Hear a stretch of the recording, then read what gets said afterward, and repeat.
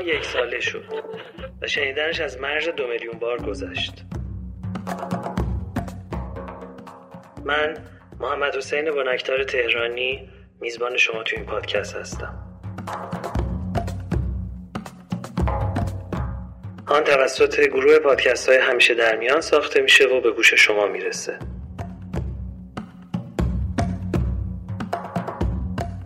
شرکت داده‌گستر عصر نوین های وب هم صاحب امتیازشه.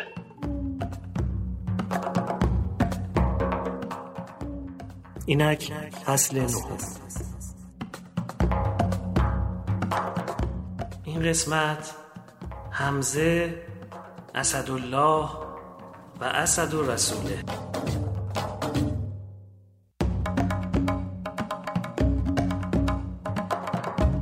شهادت حمزه و جعفر بن ابی طالب رو عامل کاهش اقتدار بنی هاشم در مقابل قریش و به خلافت نرسیدن علی علیه السلام بعد از پیامبر دونستن.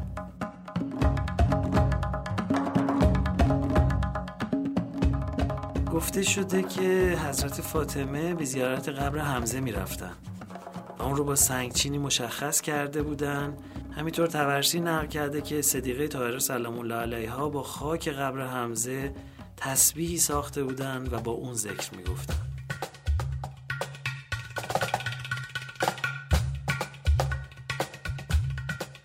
به تواتر نقل شده که مولا و سایر ائمه علیهم السلام در احتجاج با مخالفان خودشون به خویشاوندی خودشون با حمزه و جعفر بن ابی طالب مباهات میکردن.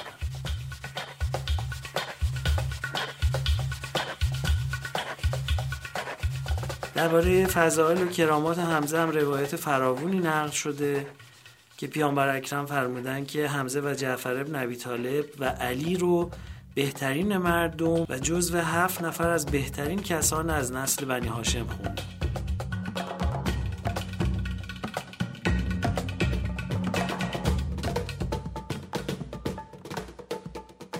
باز در جای دیگه ای روایت شده که پیامبر اکرم فرمودن علی و حمزه و جعفر بهترین شهدا هستند.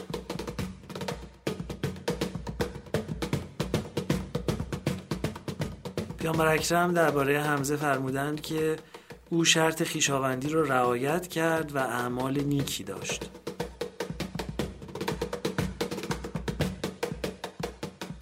واژه حمزه رو در لغت به معنای شیر یا به معنای تیزفهمی گفتن.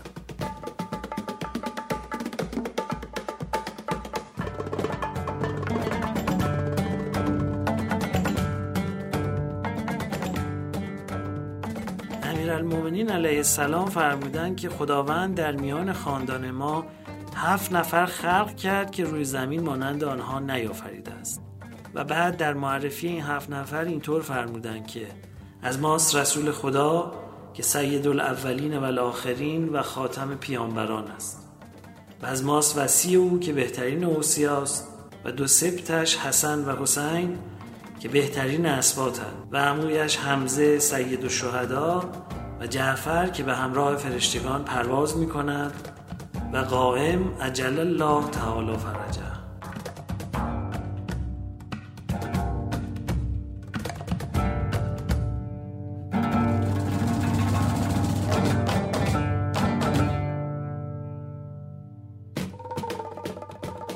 اسبق ابن نباته از اصحاب مولا نقل میکنه که روزی که امیرالمومنین به بصره وارد شدن پس از پیروزی بر سپاه جمل، یعنی جنگ با طلحه و زبیر و عایشه، چنین فرمودند: آگاه باشید که افضل خلق بعد از اوصیا شهدا هستند و افضل همه شهدا حمزه بن عبدالمطلب و جعفر بن ابی طالب است که دارای 2 بال رنگین است و این 2 بال از این امت به کسی جز وی داده نشد و خداوند به وسیله او به محمد کرامت و شرافت بخشید و دیگر 2 سبط پیامبر حسن و حسین و دیگری مهدی است که او را از خاندان ما انتخاب می‌کند.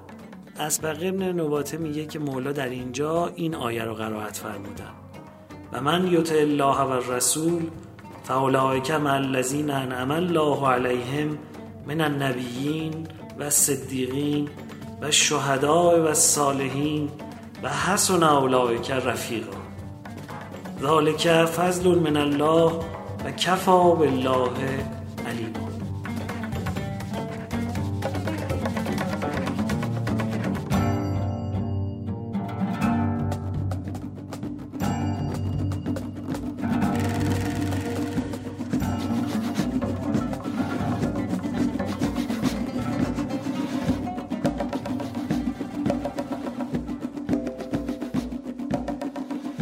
در تاریخ نوشتن که علی علیه السلام در پاسخ نامه‌ای به معاویه اینطور مرقوم فرموده بودند: مگر نمی‌بینی؟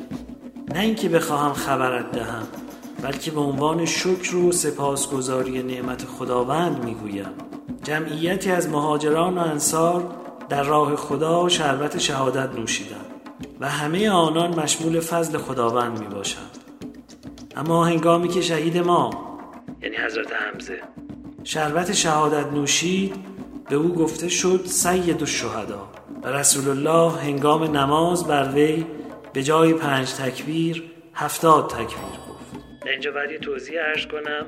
هر یک از شهدای احد رو که می آوردن، پیامبر اکرم می فرمودند او رو در کنار حمزه بگذارند و بر پیکر هر دوی اونها نماز بخوندند. به این ترتیب به عدد شهدای احد که پیامبر اکرم بر اونها نماز خوندند، بر حضرت حمزه هم نماز خونده شد.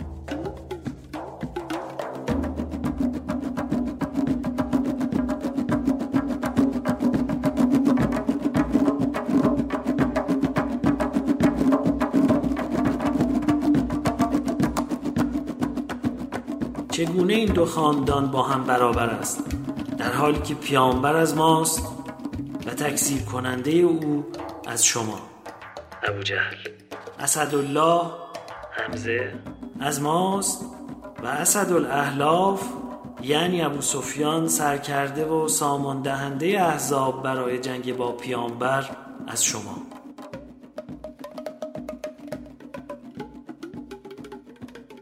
دو سید و آقای جوانان بهشت، حسن و حسین علیهم السلام، از مایند و کودکان آتش، فرزندان مروان و عقبة ابن ابی معیط از شما.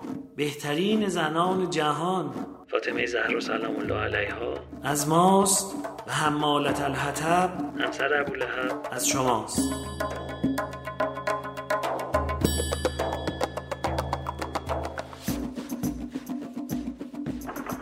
الله شما رو دیده، نباید اون تنها رو ببند یا بکشید.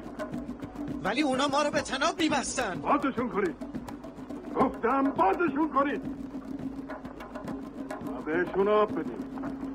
غذاتون رو با اونها تقسیم کنید با لقمه های برابر. اگر راه رفتن باشون راه برید. هر اسیری که بتونه به 10 مسلمان خواندن یاد بده آزاد میشه.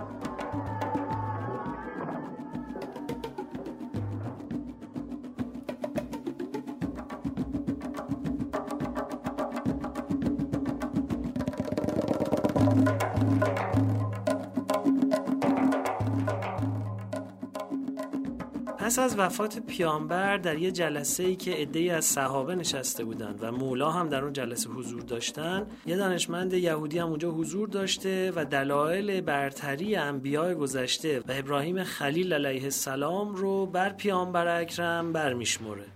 اینجا هستش که علی علیه السلام به او پاسخ میدن و در مورد تک تک مواردی که او گفته یکی یکی دلایلی رو مبنی بر برتری پیامبر اکرم برمیشمرن.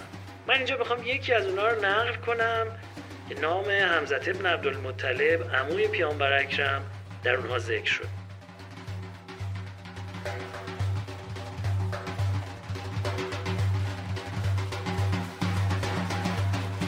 اون دانشمند یهودی میگه که ابراهیم بود که فرزند خودش اسماعیل رو برای اجرای امر خداوند روی زمین انداخت و صورت دلبندش رو به خاک گذاشت و آماده شد که او رو ذبح کنه. ولی در مورد پیامبر شما چنین حرکتی وجود نداشته.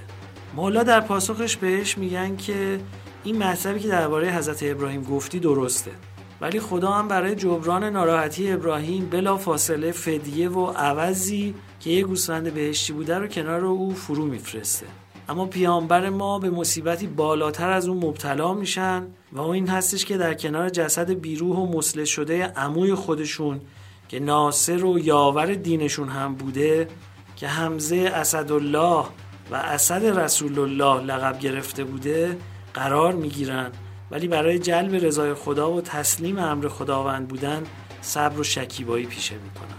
نه اظهار ناراحتی میکنن، نه اشکی میریزن، نه به جایگاه و محبوبیتی که حمزه در دل پیامبر و خاندان پیامبر داشته توجه میکنن و فقط به خاطر رضای خدا صبر میکنن.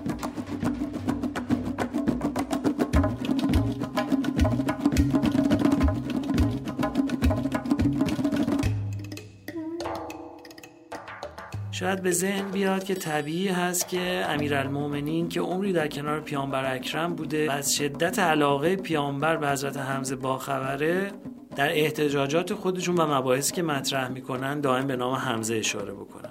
ولی من میخوام در سیره ائمه بعدی همین رو نشون بدم و بگم که افتخار به بودن حمزه و جعفر در این خانواده یه امر موروثیه و این نشون میده که برای همه مسلمان ها هم یه امر جا افتاده است که اینا هر بار که میخوان برتری خودشون و خاندان خودشون رو فرایاد مردم بیارن، نام حمزه سیدالشهدا رو به لب جاری میکنن.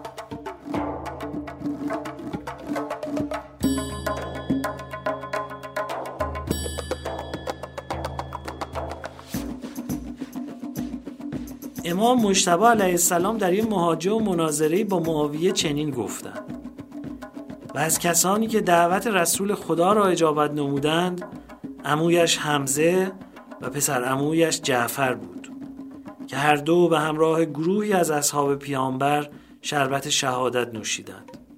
اما خداوند از میان همه آنان حمزه را به عنوان سیدالشهدا معرفی کرد و برای جعفر 2 بال عنایت فرمود که آزادانه در میان فرشتگان پرواز می کند و این 2 امتیاز برای این 2 شهید به جهت موقعیت معنوی و قرابت آنها نسبت به رسول خدا بود. و باز رسول خدا از میان همه شهدا که با حمزه به شهادت رسیده بودند، تنها بر پیکر او 70 بار نماز گزارد.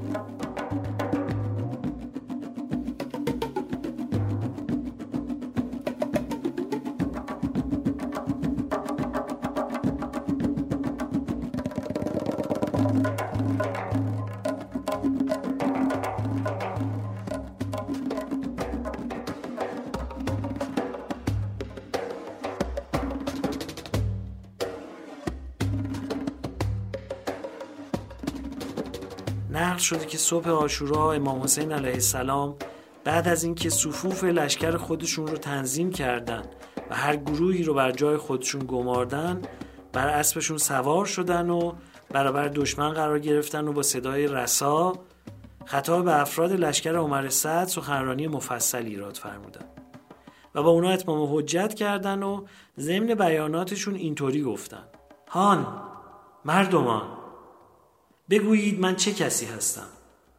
سپس به خود آیید و خیشتن را ملامت کنید و ببینید آیا قتل من و شکستن حرمتم برای شما جایز است؟ آیا من فرزند دختر پیامبر شما نیستم؟ آیا من فرزند وصی و پسر عموی پیامبر شما نیستم؟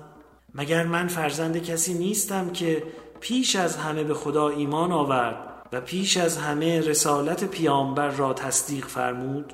آیا حمزه سیدالشهدا عموی پدر من نیست؟ آیا جعفر طیار عموی من نیست؟ آیا شما سخن پیامبر را در حق من و برادرم نشنیده اید که فرمود این 2 یعنی حسن و حسین سرور جوانان بهشت هستند؟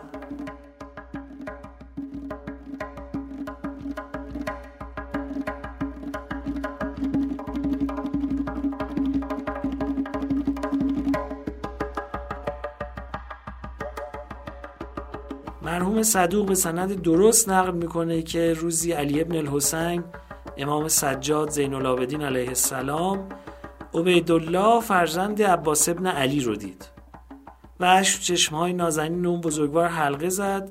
ایشون فرمودن که برای پیامبر روزی سخت‌تر از جنگ احد پیش نیامد، زیرا در آن روز بود که عمویش حمزه ابن عبدالمطلب اسدالله و اسدالرسول شربت شهادت نوشید و پس از احد سخت‌ترین روز برای آن حضرت جنگ موته بود که پسر عمویش جعفر ابن ابی طالب شهید شد و سخت‌تر از روز حسین علیه السلام پیش نیامده، زیرا 30,000 نفر آن بزرگوار را احاطه کرده بودند که همه آنها خود را جزو امت پیامبر تصور می‌کردند و همه آنها با ریختن خون فرزند همان پیامبر به پیشگاه خدای همان پیامبر تقرب می‌جستند.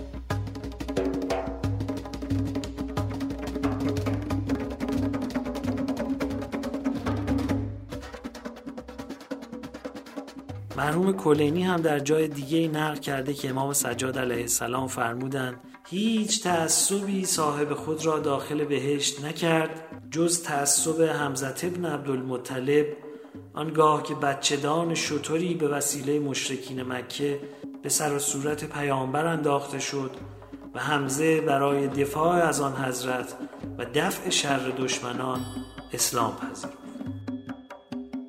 از رسول الله محافظت کنید، از نگهبانا دورش کنید، برگردید اون گوشه.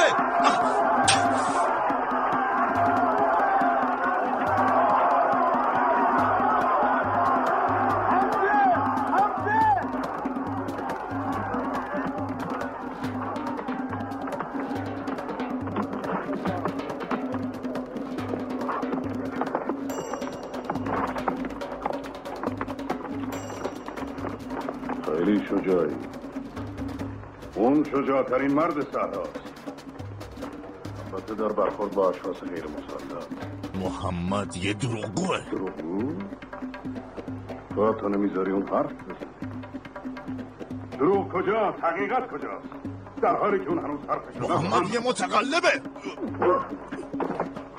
بلند شو، بلند شو منو بزنه که جرأت داری.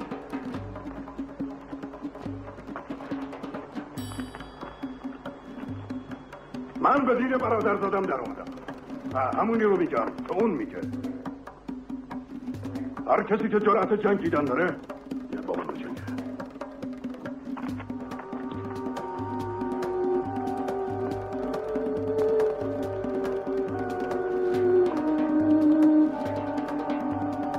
یا رسول الله، وقتی شبها برای شکار به صحرا میرم ایمان دارم که خدا رو در خانه نگه نمیدارم.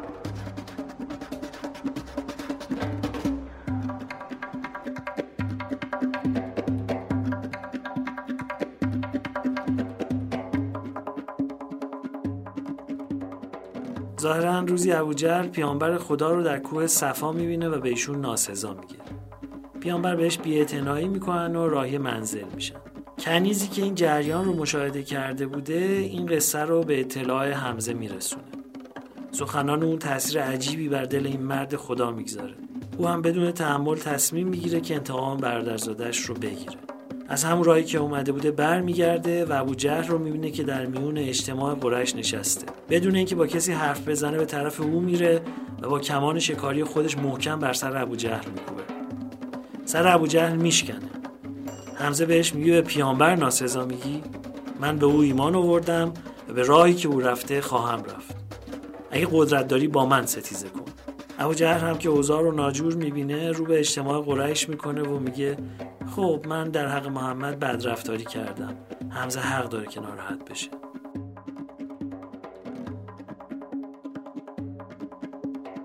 در جای دیگه ای گفتن ابولهب عموی پیامبر و همسرش آسیب‌های بی سابقه‌ای به پیامبر میرسوندن. به ویژه اون که در همسایگی خونه پیامبر بودن و از ریختن هر گونه آلودگی بر سر صورت پیامبر دریغ نمی‌کردن. حتی بچه‌دان شتری رو بر سر رسول الله میرزن که البته حمزه هم اون رو بی پاسخ نمیگذاره و همون کار رو با ابولهب انجام میده.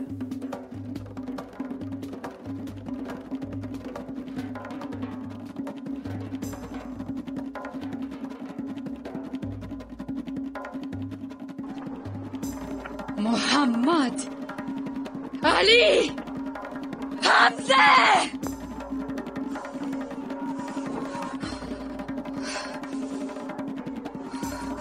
با ناخونای خودم حمزه پاره پارت میکنم. با ناخونای خودم. قاتل، خونخوار، قصاب! تو پدر منو کشتی. تو پدر منو کشتی حمزه.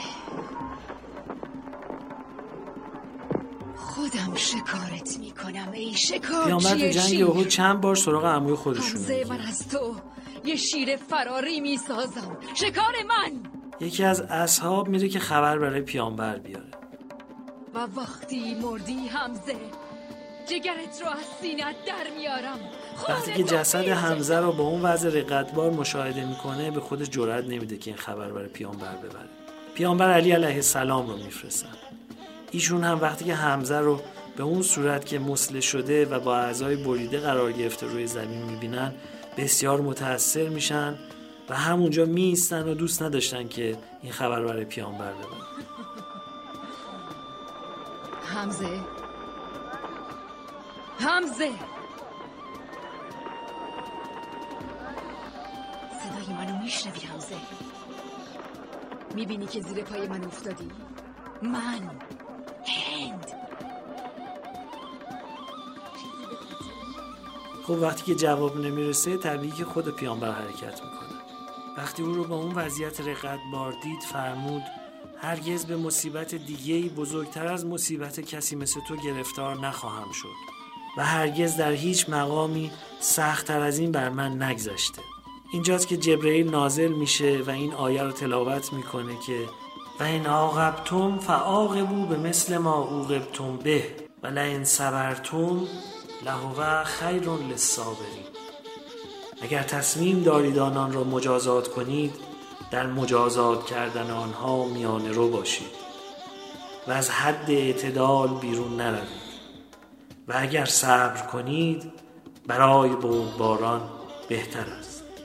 پیامبرم که این توصیه رو میشنون میفرمایند که پس من صبر میکنم و انتقام نخواهم کشید.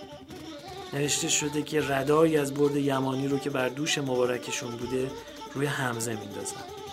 اطرافیان نقل میکنن که پیامبر کنار جسد حمزه میایستند و میفرمایند جبرئیل نزد من آمد و به من خبر داد که در میان اهل 7 آسمان نوشته شده حمزه ابن عبدالمطلب اسدالله و اسد رسوله. پیامبر فرمودند پروردگار من مرا با 3 نفر از اهل بیتم برگزید: علی ابن ابی طالب، جعفر ابن ابی طالب، حمزه ابن عبدالمطلب.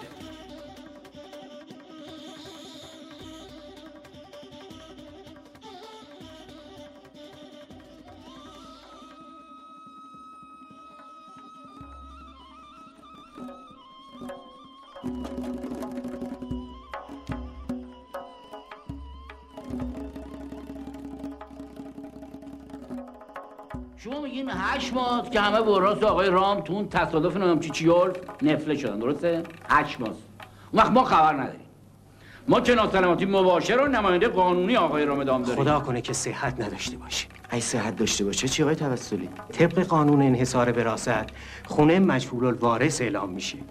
حکم تخلیه‌ای هم که به تقاضای نماینده قانونی ورثه یعنی ایشون صادر شده خب از درجه اعتبار ساقط میشه. بله از اعتبار میفته. بله ورثه فوت نکرده جناب توسلی. اینا یه مش شایعات و دروغ و دلنگه که این دلالا را میندازن، ما رو جون همین میندازن تا خودتونی وسط چی به چی بزنن. شما چرا گونه این حرفا رو میخوری؟ شما چرا واسه میشی آقا؟ این درب داغون یه تعمیرات کلی میخواد که مربوط به اصل بنا و جلوگیری از خرابی اونه. تعمیرات جزئی این بود که من به شما گفتم. شما هم به جای این کارا بهتر فکر جای دیگه باشین. مثل ما، مثل بالایی‌ها میبریم ماچه.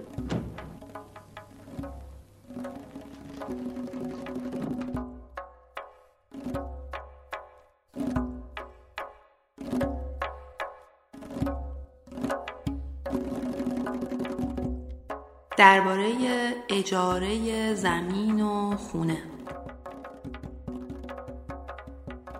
فردی به نام یونس میگه به امام رضا علیه السلام نامه نوشتم و پرسیدم که یه نفر زمین یا حالا غیر زمین رو از کسی به مدت چند سال مشخص به مقاطعه گرفته. بعد صاحب زمین میخواد که زمین خودشو قبل از سپری شدن این مدت مقاطعه بفروشه. میگه سوال کردم که آیا مقاطعه‌گر میتونه از فروش زمین توسط صاحب اون قبل از سپری شدن مدت مقاطعه جلوگیری کنه؟ یعنی چنین حقی داره؟ و صاحب زمین چه چیزی باید به کسی که اون زمین رو به مقاطعه گرفته بده در ازاش؟ میگه حضرت رضا مرقوم فرمودن که صاحب زمین میتونه اون رو بفروشه در صورتی که با خریدار شرط کنه که زمین به مدت چند سالی که به مقاطعه داده شده مال مقاطعه گر باشه. یعنی مشروط به این که قرار قبلی که اینا داشتن با هم سر جاش بمونه.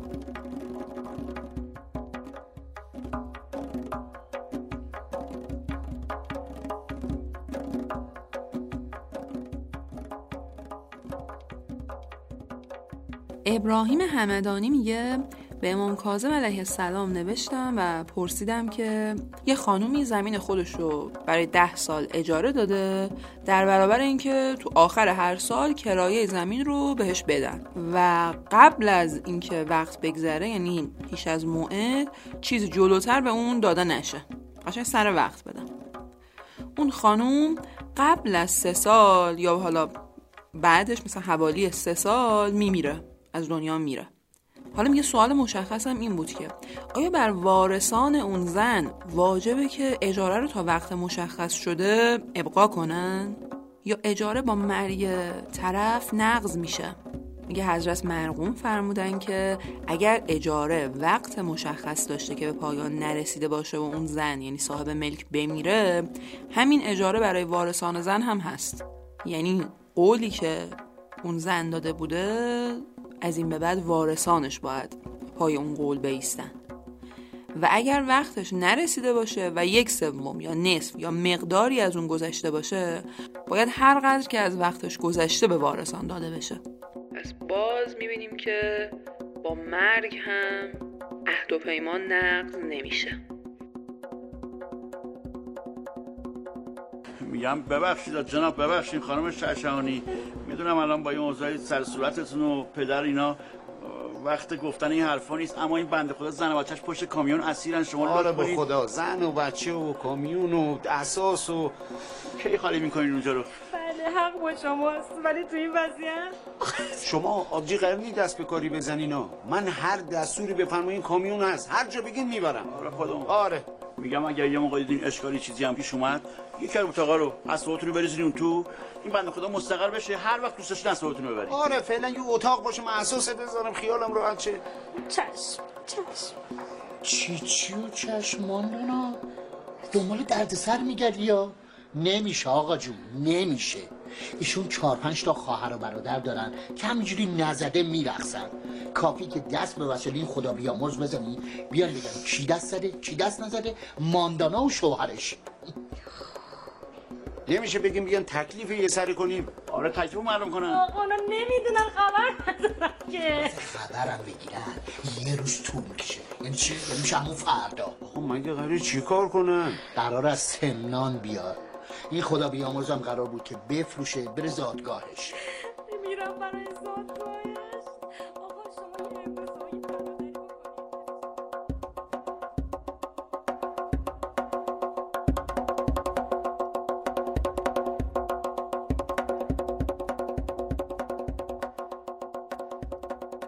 احمد ابن اسماعیل رازی میگه یه نفری خدمت امام هادی علیه السلام یه نامه‌ای نوشته که این محتوا رو داشته. اون فرد توضیح داده کسی زمینی رو اجاره کرده و اجاره دهنده اون زمین رو در حضور مستاجر فروخته و مستاجر میدیده و شاهد بوده و معامله رو انکار نکرده با اینکه بوده و میدونسته. بعد میگه بعدش خریدار از دنیا رفته و حالا این یه ورثه‌ای داره. اتفاقی که مشابهش رو ما الان هم خیلی زیاد میبینیم. حالا میگه سوال اینه با این وجود زمین به وراث برگردونده میشه یا دست مستاجر میمونه تا وقتی که حالا مدت اجارهش سپری بشه؟ میگه حضرت فرمودن در دست مستاجر میماند تا اینکه اجارهش به پایان برسد.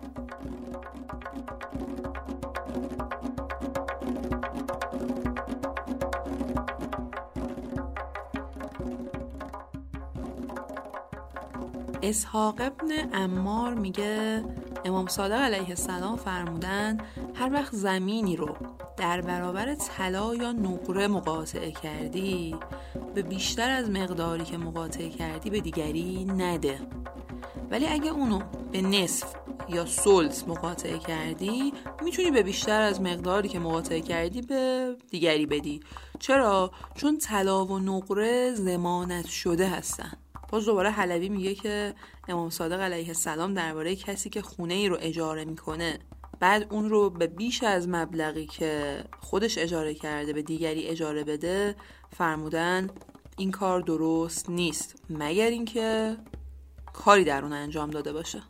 یه مورد مهمی که باید بهش دقت کنیم اینه که مسئله اجاره نشینی در زمان ائمه اطهار علیه السلام هم بوده.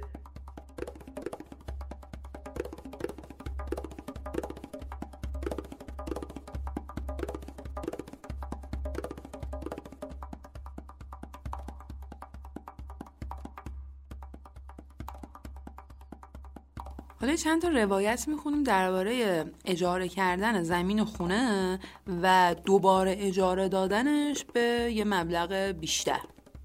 ابو ربیع شامی میگه از امام صادق علیه السلام پرسیدم که یه نفر یه زمینی رو از زمینداران به مقاطعه میگیره و اون رو به مبلغ بیشتری اجاره میده و سهم سلطان رو هم میده، حکمش چیه؟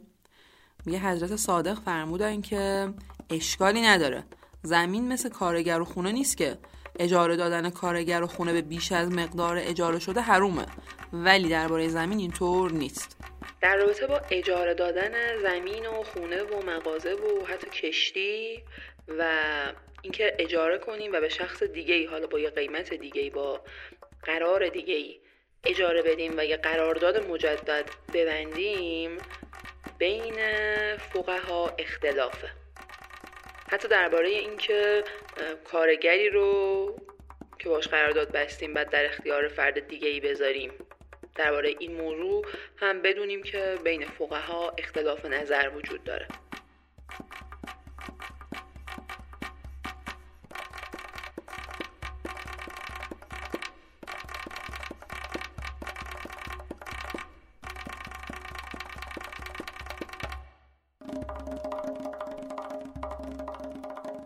اسماعیل ابن فضل هاشمی میگه از امام صادق علیه السلام پرسیدم یه نفر یه زمین خراجی رو در برابر پرداخت حالا یه مقداری درهم یا مثلا یه مقداری یه قله معین شده اجاره میکنه، بعد اونو به نصف محصول زمین یا کمتر و حالا یا بیشتر مهم نی بالاخره یه چیز دیگه ای از اون قرار قبلی یعنی نسبت به اون به کسی اجاره میده تا اون رو بکاره و مبلغی برای اجاره کننده اول باقی میمونه. حالا آیا تصرف تو اون جایزه؟ یه حضرت فرمودن که بله، اگه اجاره کننده مثلا اولش نهری کنده باشه، یعنی رودی جاری کرده باشه، چشمه‌ای ایجاد کرده باشه، راه آبی کشیده باشه یا کاری انجام داده باشه که کمک به اجاره کننده دوم محسوب میشه، مبلغ اضافی برای اون حلاله. بعد میگه باز از اون حضرت پرسیدم که یه نفر زمینای خراجی رو در برابر پرداخت مبلغی یا حالا یه درهمی مقدار قله مشخصی از سلطان اجاره کرده و اونو به چندین قطعه یا مثلا چند جریب، واحد تقطیع زمین هست جریب، تقسیم کرده و در برابر حالا یه مبلغی اجاره میده و بیش از مقداری که به سلطان داره خودش اجاره میده برای اون طرف میمونه، در حالی که چیزی هم خرج زمین نکرده، فقط اومده تقسیم بندی کرده. یا مثلا اون زمین رو به صورت قطعه‌ای داره الان اجاره میده، به خاطر همین عدد بیشتری برای خودش میمونه، مبتنی بر این که حالا اون بذر و مخارج رو هم بده و در این صورت هم باز مبلغ اجاره‌ای که براش میمونه بیشتر از اون چیزی که خودش داره به سلطان میده. میگه آیا خاک زمین هم مال اونه یا نه؟ در واقع سوالش این بوده که حالا که ارزش افزوده ای ایجاد نکرده به زعم شما، این کارش کار حلالیه یا حرامه؟ اشکال داره پولی که به دست میاره از این راه یا نه؟ یه حضرت فرمودن هر وقت زمینی رو اجاره کردی و چیزی برای اصلاح اون خرج کردی یا زمین رو تعمیر کردی، اون وقت اون چیزایی که داری میگی اشکال نداره. به هر روی مهمه که ارزش افزوده خلق کنی برای زمین یا خونه. برای تقریب به ذهن مثال بزنم، الان یه گروهایی هستن، یه افرادی هستن که کار بازسازی و مرمت و طراحی خونه و ملک و حالا انواع این کارها رو انجام میدن. خب ممکنه که در ظاهر به نظر برسه که اینا چیزی به خونه اضافه نکردن، ولی عملاً دارن یه ارزش افزوده‌ای خلق میکنن دیگه و طبیعتاً خودشون به یه عددی اجاره میکنن یا میخرن و به یه عدد بالاتری این رو میفروشن یا اجاره میدن.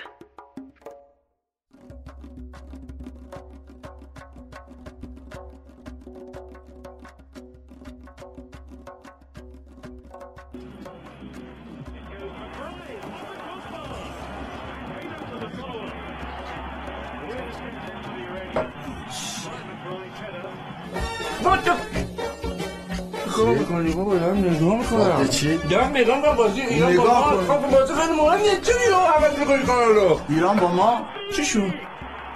کجا؟ همین لحظه که زده گل زد من ندادم گل. آمریکا؟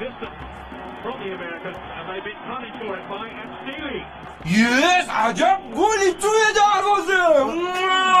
ایران عجب گلی میزنه. آره دیگه بگو یکیش. آفرین رو. آره این فرصت شهادت باید بزنه، گل نزنه بیچارهش میکنن، پدرشو در میارن. یا بیچاره میکنن؟ اینا خانواده‌هاشون گروگانن پیش آخوندا، گل نزنن سینه کش دیوار. کی الان من گیج شدم؟ کی؟ اینا همه ایران گروگان دارن پیش اینا. گل نزنن براشون کاری نکنن پدرشونو در میارن همه. اوکی گرفتم. از دم. اوکی.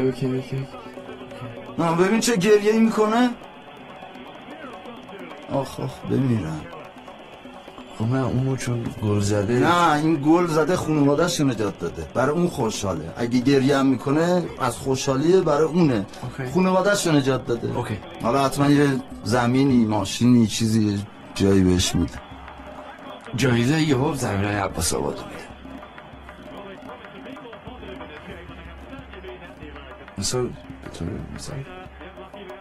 مثلا میگن رشدم کرده، جای خوبیه و بعد گفتیشم شانس هم نداریم. حالا این چی بود اسمش؟ سیلی. این زمین ما رو لابد میدن به این سیلی کوفتش. آخه مگه نمیگه ایران خیلی بزرگه؟ خب یه زمین دیگه میدن به سیلی، بعد چی با زمین ما رو بدن؟ بله ایران خیلی بزرگه ولی ما هم خیلی بدشانس. خیلی.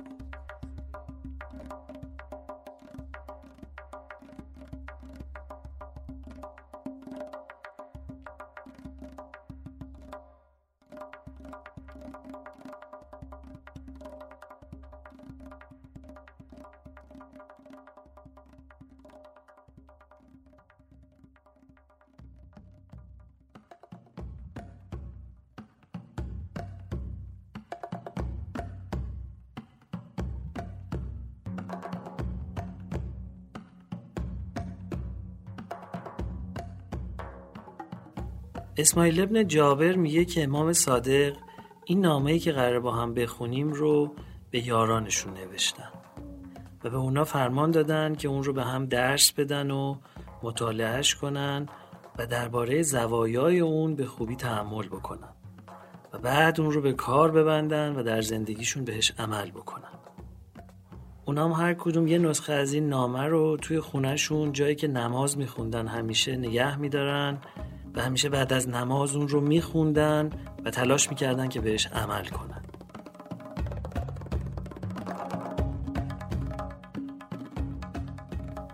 اسماعیل ابن مخلد سراج هم گفته که این نامه از طرف امام صادق علیه السلام به همه یارانشون اون روز ابلاغ شده بوده. ما هر شب بخشایی از متن اون نامه رو که امام صادق علیه السلام به شیعیان و پیروان خودشون نوشتن با هم مرور میکنیم.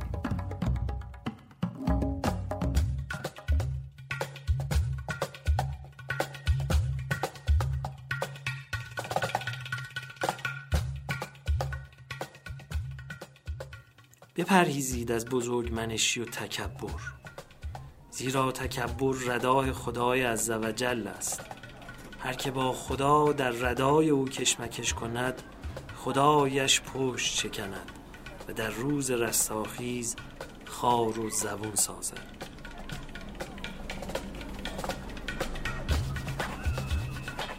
مبادا به یکدیگر ستم و دست اندازی کنید، زیرا که آن از خصلت و خوی خوبان نیست. راستش این است که هر که ستم و تعدی کند، خدا ستمش را به خودش برگرداند و یاری خدا از آن ستمکش باشد و هر که را خدا یاری کند پیروز گردد و به ظفر خداوندی برسد.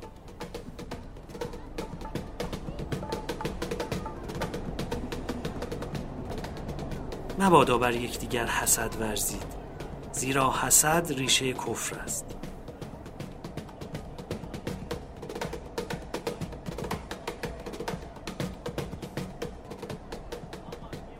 مبادا علیه مسلمان ستم رسیده‌ای کمک دهید تا به شما نفرین کند به درگاه خدا و خدا او را اجابت نماید درباره شما. راستی که پدر ما رسول خدا را شیوه بود که می‌فرمود راستی دعای مسلمانان ستم دیده اجابت شده است.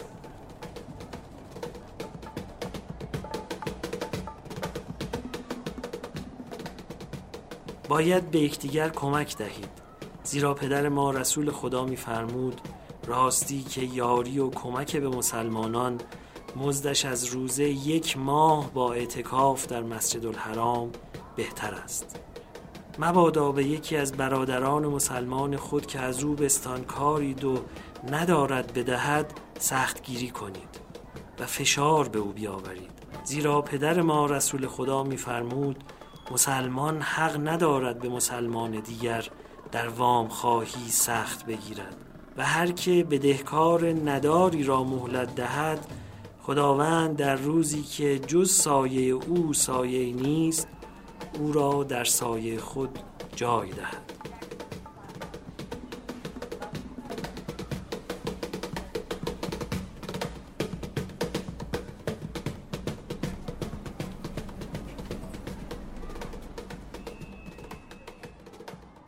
ایا جمعیت به هم پیوسته مورد رحمت و برتری بر دیگران، مبادا حقوق خدا را که بر عهده دارید روزی تا روز دیگر و ساعتی تا ساعت دیگر پس اندازید، زیرا هر که در پرداخت حقوق خدا که نزد اوست شتاب کند، خداوند به شتاب در چند برابر کردن خیر او در دنیا و آخرت تواناتر است.